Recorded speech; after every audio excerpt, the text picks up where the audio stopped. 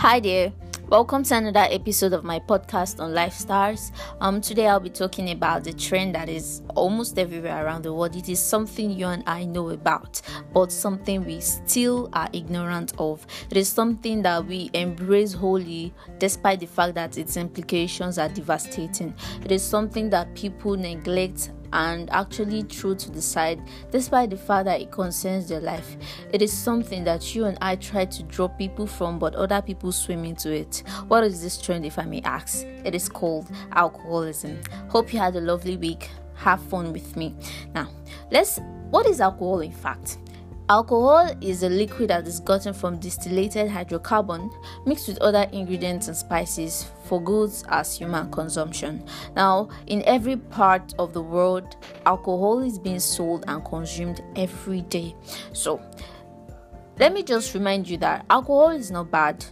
To be sincere, alcohol is good. In fact, everything is good, just that the amount at which we use these things is what really matters. Now, what are the good things alcohol does for us? Now, alcohol makes you feel less likely to have an heart attack, okay? It reduces stroke or adding arthritis.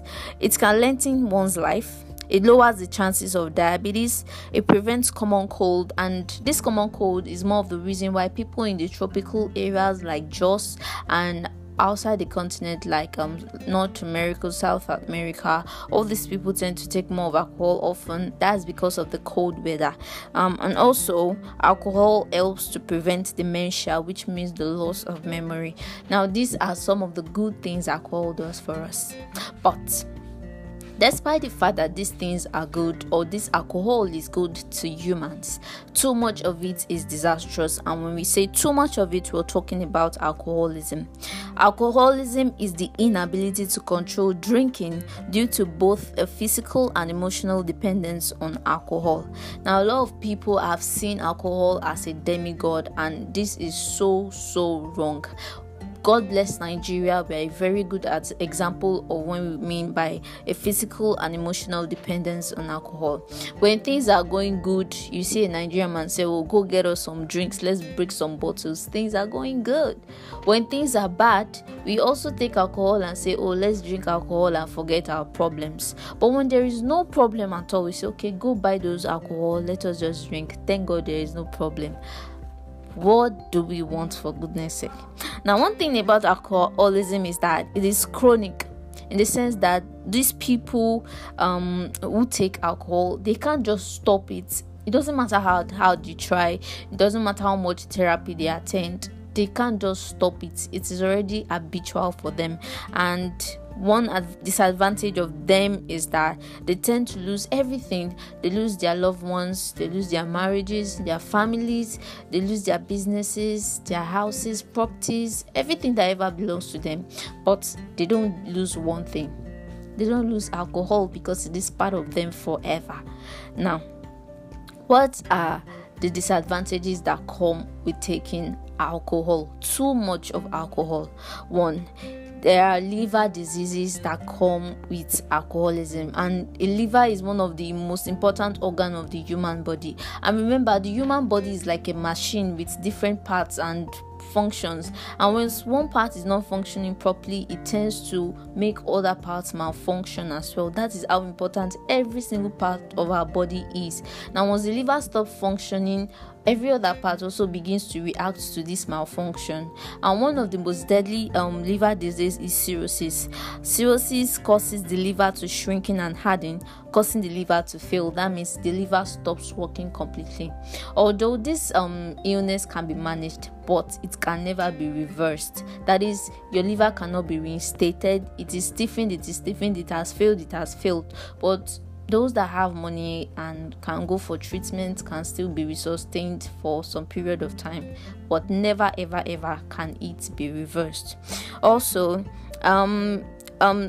taking too much of alcohol can lead to high blood pressure, and that is never a very good disease.